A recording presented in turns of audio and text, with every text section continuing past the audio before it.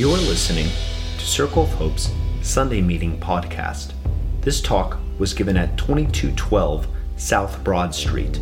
For more information, visit us at circleofhope.net.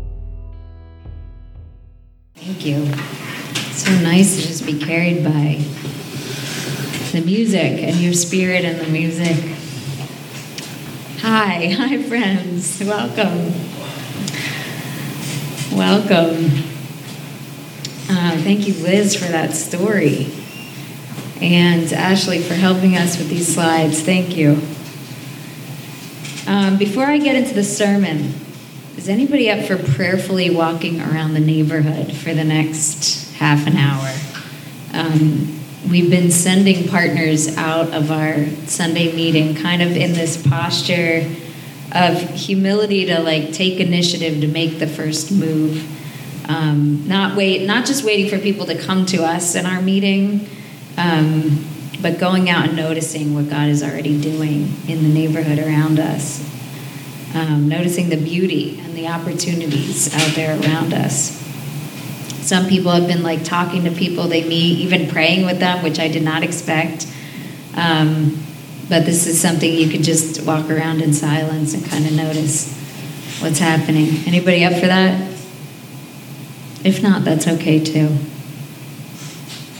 Because truthfully, I like being here together as well. All right, we can just have that tonight. I want to talk about the ascension of Jesus. The ascension of Jesus, meaning that part in the Bible where Jesus goes up into heaven and is visibly removed from his friend's sight. And I want to talk about what that actually means for us. Thursday was Ascension Day, which is 40 days after Easter, when the worldwide church celebrates this moment of Jesus being taken up into heaven. And I think it's really significant to think about the door that opened for the Holy Spirit to come. And next week we're going to talk about the Holy Spirit coming at Pentecost. We're going to celebrate Pentecost together. But in that moment, right before Jesus was taken up into heaven, he said, wait. He told his friends to wait in the city for the Comforter to come. And so they had to wait, even in the sense of loss that they felt with not having Jesus around in physical form anymore. I want to propose to you, the premise of my message today is that Jesus' ascension was an initial loss, but through the waiting, it opened this door to a great expansion of capacity and connection. And honestly, I think we are just beginning. If we can stay with this as a church and as a people, I think we're just beginning to scratch the surface of what connection with the Holy Spirit actually means. I know personally, I'm just beginning to scratch the surface of what that means, the opportunities in being connected to God through the Spirit. I think the ascension gives way to a multiplication of the life-giving work of God in the world, and it's often a hidden movement to wholeness and freedom and integration. But again, it was initially experienced by the disciples as loss, and that's why it's hardly mentioned in the Gospels, I think. Matthew and John don't even mention it at all. Mark and Luke just give a tiny high five to it, one verse. And I think that's because they really didn't want to deal with the pain of their friend leaving. They didn't want to... They got really distressed every time Jesus talked about going away or dying. They didn't... And that's because they were human, and they had this human relationship with Jesus. And they couldn't imagine how things could be better than what they were experiencing with him right then. And that experience of loss, I think, is an important part of the story that might be relatable to us too. But after they experienced the reality of the Spirit, after they experienced like the benefit of the ascension and what it opened up to them, then Luke records in the first part of the book of Acts, he tells the story of the ascension, because I think they could finally see, oh yeah, this was a good thing. Like Jesus did do what he promised, and this movement actually got bigger in Jesus' absence. So let me read it to you. In my former book, Theophilus, Luke is writing to his friend, because all of this is personal. The whole Bible, it's mostly just person to person.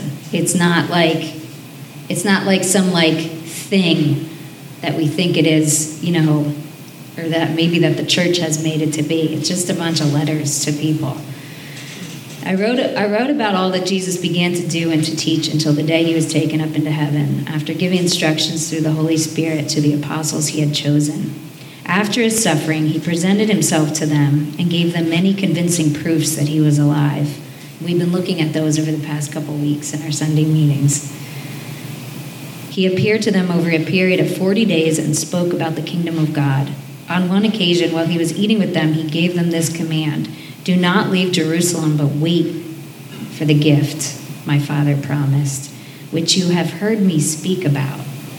For John was baptized with water, but in a few days you will be baptized with the Holy Spirit. And then they gathered around him and asked him, Lord, are you at this time going to restore the kingdom to Israel? They're totally missing the point, just thinking about themselves. He said to them, it is not for you to know the times or dates the Father has set by his own authority, but you will receive power when the Holy Spirit comes on you, and you will be my witnesses in Jerusalem and in all Judea and Samaria and to the ends of the earth. And after he said this, he was taken up before their very eyes, and a cloud hid him from their sight. While they were looking intently up into the sky as he was going, when suddenly two men dressed in white stood beside them. Men of Galilee, they said, why do you stand here looking into the sky? This same Jesus who has been taken from you into heaven will come back in the same way you have seen him go into heaven. And that's good news for us. I really like how the movie Risen. Anybody seen that movie? The movie Risen portrays this moment, and it doesn't look as corny as if you've seen artwork of the Ascension. It looks so corny to me because it looks like Jesus kind of like rising up from the ground like he's a hot air balloon, and I just don't feel the juice in that, but I like how the movie Risen portrays it. So Ashley's going to show us the end scene here. Maybe it was like this.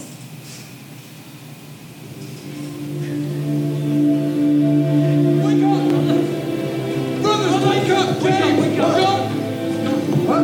Yeshua, wake up! Brother! Yeshua! Come on, brothers. Where's he going? Yeshua!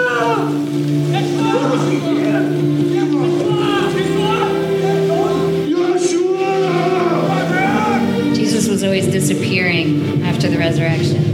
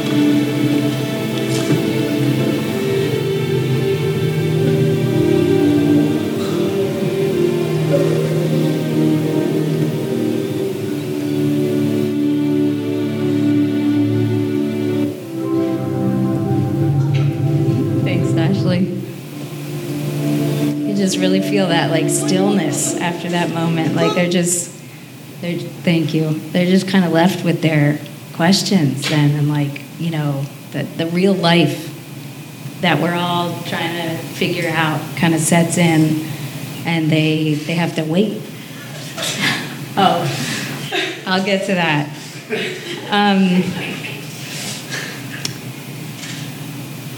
So when Jesus was taken up into heaven, it opened this door for God to get spread out and diffused into all things like that light. We're not quite here yet. Sorry, guys.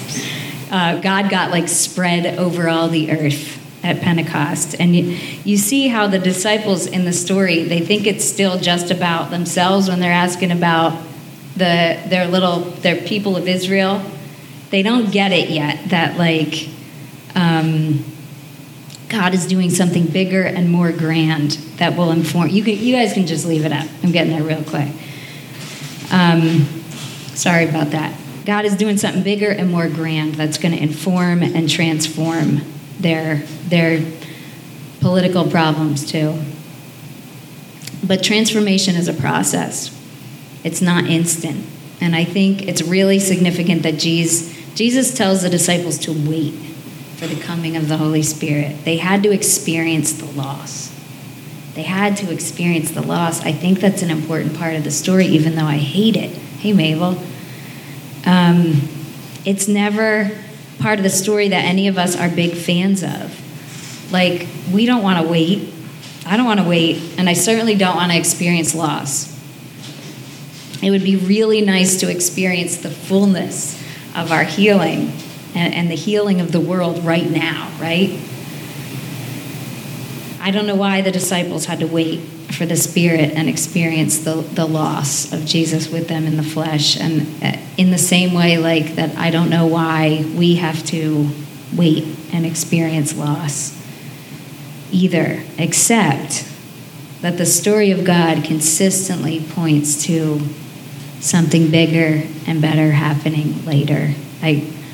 I'm looking at you guys because I'm thinking of the line in AA, it gets greater later. That's really like the story of God, always pointing to something better coming. So maybe the disciples needed to make space in their lives and hearts that only God could fill. Jesus left a space when he disappeared. Maybe they needed to protect that space and not fill it up with all the stuff that they could. All the temporal things they could fill themselves up with until the moment of Pentecost.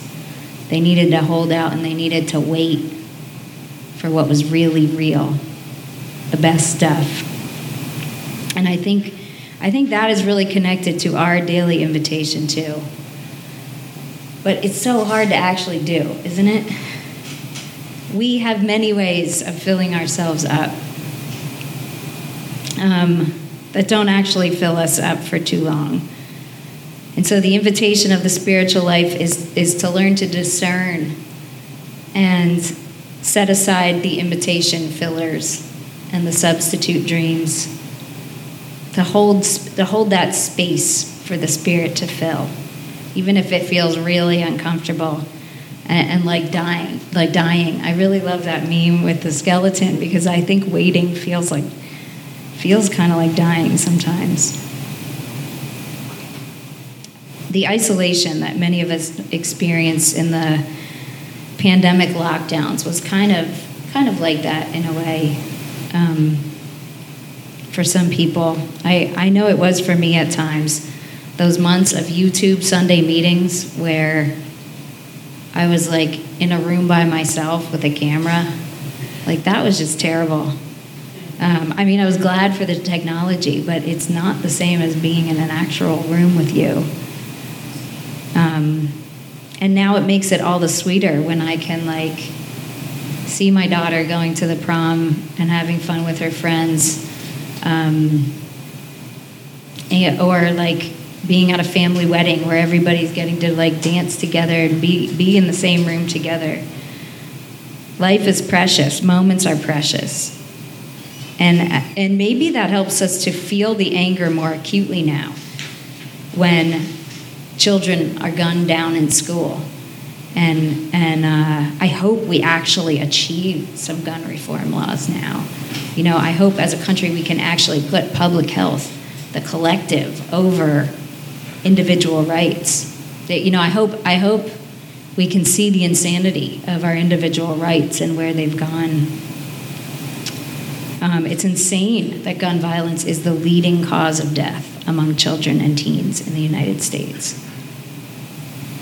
And it would be great if our care for the whole and for community would grow out of the loss and the space that we experienced in a global pandemic to realize how precious life is, and to protect it. I know I'm preaching to the choir here when I say things like that, but whether or not the U.S. government gets the picture, we have an invitation from God, inspired by our waiting for Pentecost. In order to experience the fullness of life, I think we have to make space for it. We've got to make room. The suffering of that gives way to the next level. Just like the ascension gave way for the whole universe to be filled with the presence of God. But the disciples had to wait for it. And I think for us, that means not filling our lives with all the things we could. It might mean like being bored on purpose, maybe even on the holiday. Maybe taking walks without headphones. I like to do that so I can actually listen to my thoughts. Not letting ourselves scroll through social media or Netflix with all of our limited free time. It means falling upward. We've got to get beyond the anxious, compulsive cycle in our minds and bodies in order to tap into that creative space where we can imagine new possibilities and not just feel weighed down by the weight of the world. For me, something that helps me involves regularly turning my eyes to the relentless life force in creation. Because I can easily start thinking catastrophically, like everything is doomed. And by the way, I'm a failure too because I can't fix anything, including myself. I can easily get into that mindset. And so I need to regularly look up and see how the new grass is growing and the trees are producing new fruit, like the flowers you put on Instagram today, snapdragons. Yep, and the sun is still energizing the whole system. Jeff and I found these lovely new chairs at FDR, park down the road, recently, and so you too could sit and watch the wonder of creation renewing itself right here in Philly. I think that's evidence. That's just one little piece of evidence of the Spirit of God not giving up on us, of continuing to show up for us and be alive, inspiring us through creation to make space and wait for the fullness of God to fill and grow us. If we ground ourselves in the reality of God's presence, which is kind of where that book is going, that Rand and Circle of Peacemakers is leading us in this book study on the quaking of America. And a lot of it is kind of about grounding ourselves, our mind and bodies. I think if we can do that, we can experience the loss of of systems that may need to fall apart. Some Christian leaders in one of the circles I know were passing around this article recently that was kind of like blaming the polarization of our society on social media. Have you guys heard this argument? And in a way I agree that social media can be a problem sometimes. It does not always bring people together, right? But I was amazed at how they weren't noting the great polarization that already existed in our society way before social media. The way that racism and patriarchy and greed and xenophobia have polarized us to the extent of creating these systems that only serve some and not others.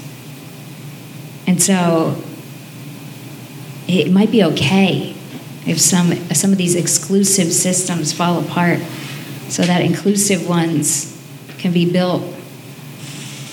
And I wonder if being grounded in the reality of how God's presence actually fills all things, fills the universe, and fills us, might enable us to let things fall apart that might need to fall apart so that we can build our lives on Christ. I love how Paul describes this new reality that is ours. Thanks, Ashley. Anybody want to read that for us? And read the parts in bold really loudly.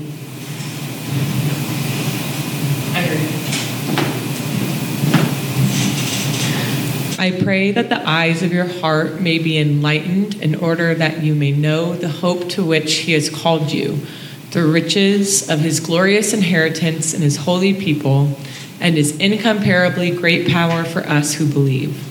That power is the same as the mighty strength he exerted when he raised Christ from the dead and seated him at his right hand in the heavenly realms, far above all rule and authority, power and dominion, and every name that is invoked, not only in the present age, but also in the one to come. And God placed all things under his feet and appointed him to be head over everything for the church, which is his body, the fullness of him who fills everything in every way.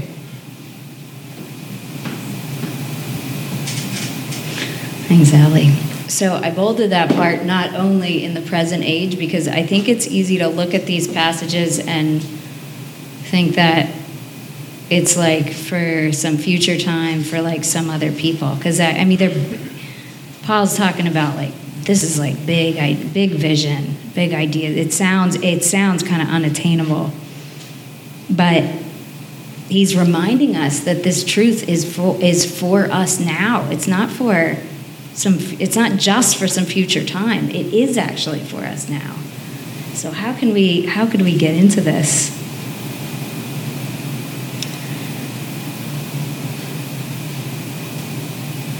Paul is saying that the Spirit of Christ is here with us now and gives us power to overcome our struggles, to be empty enough to receive the power of God. And I say that because it is a challenge to be empty enough in our world, in our culture, to be empty enough to receive the power of God and to let it fill us and give us a measure of peace and satisfaction now.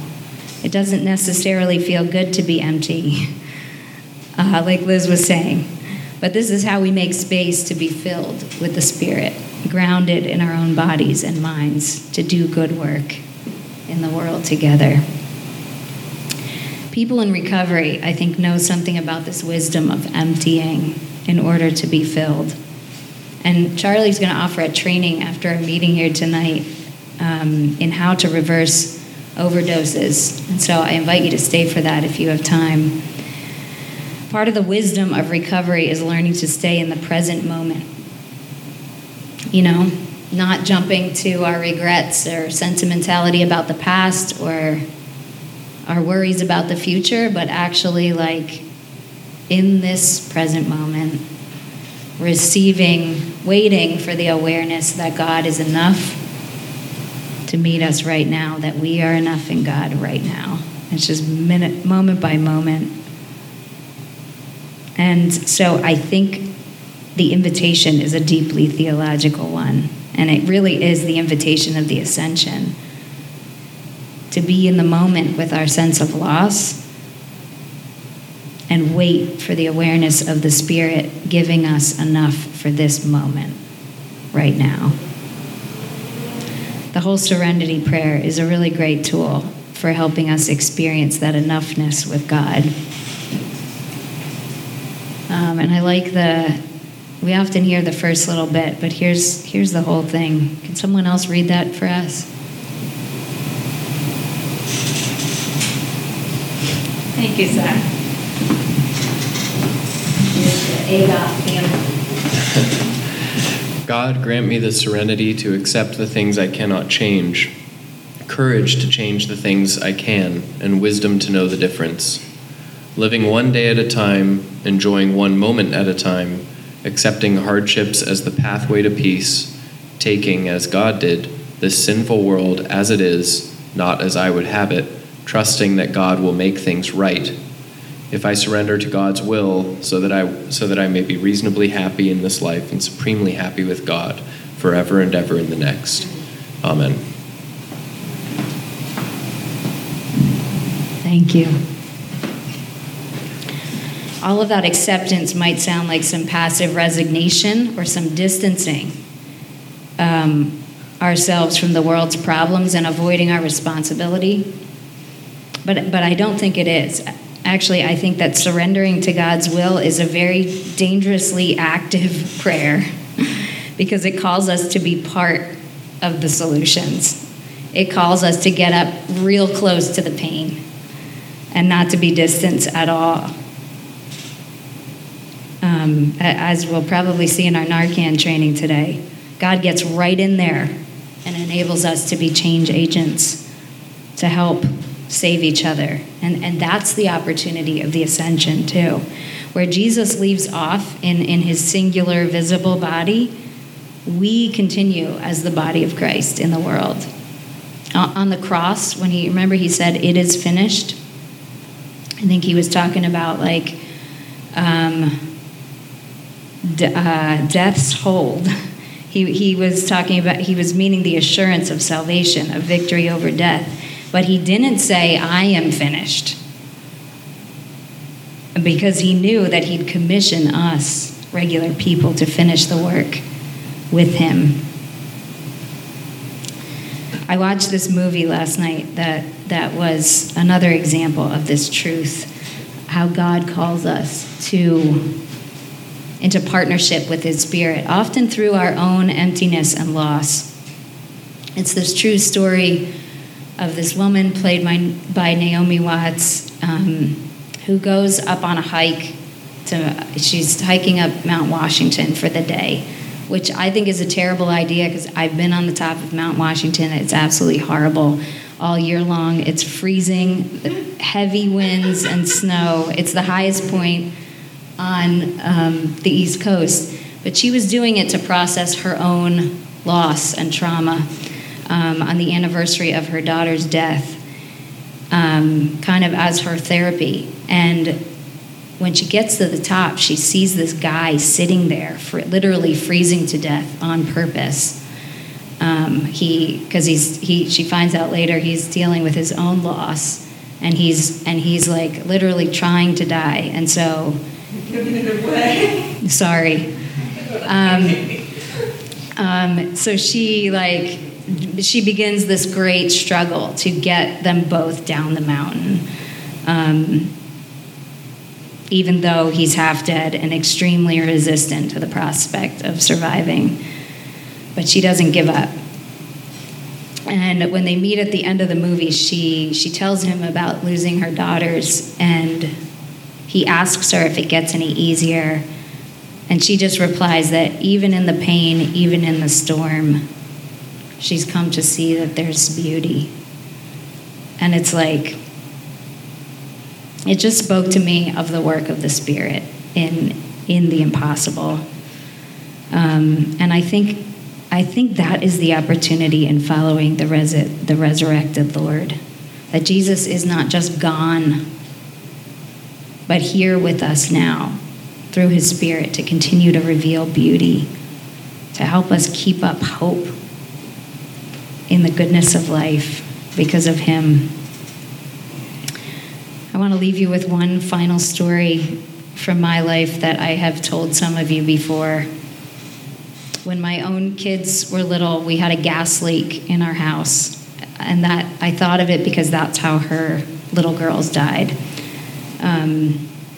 We didn't know it, of course, but when an inspector came out to our house to refinance, the levels were like so bad that he was like, "How are you guys alive?"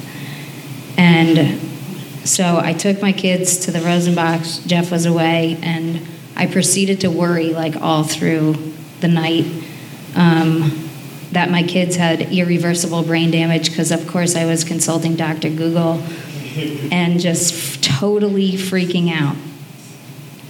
And in the wee hours of the morning, as I was praying, I became aware of this presence in the room with us.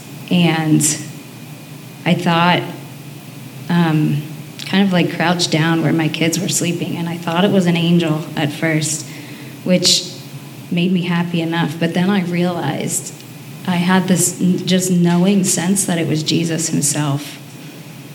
And all my fear left me, and I knew that we'd be okay.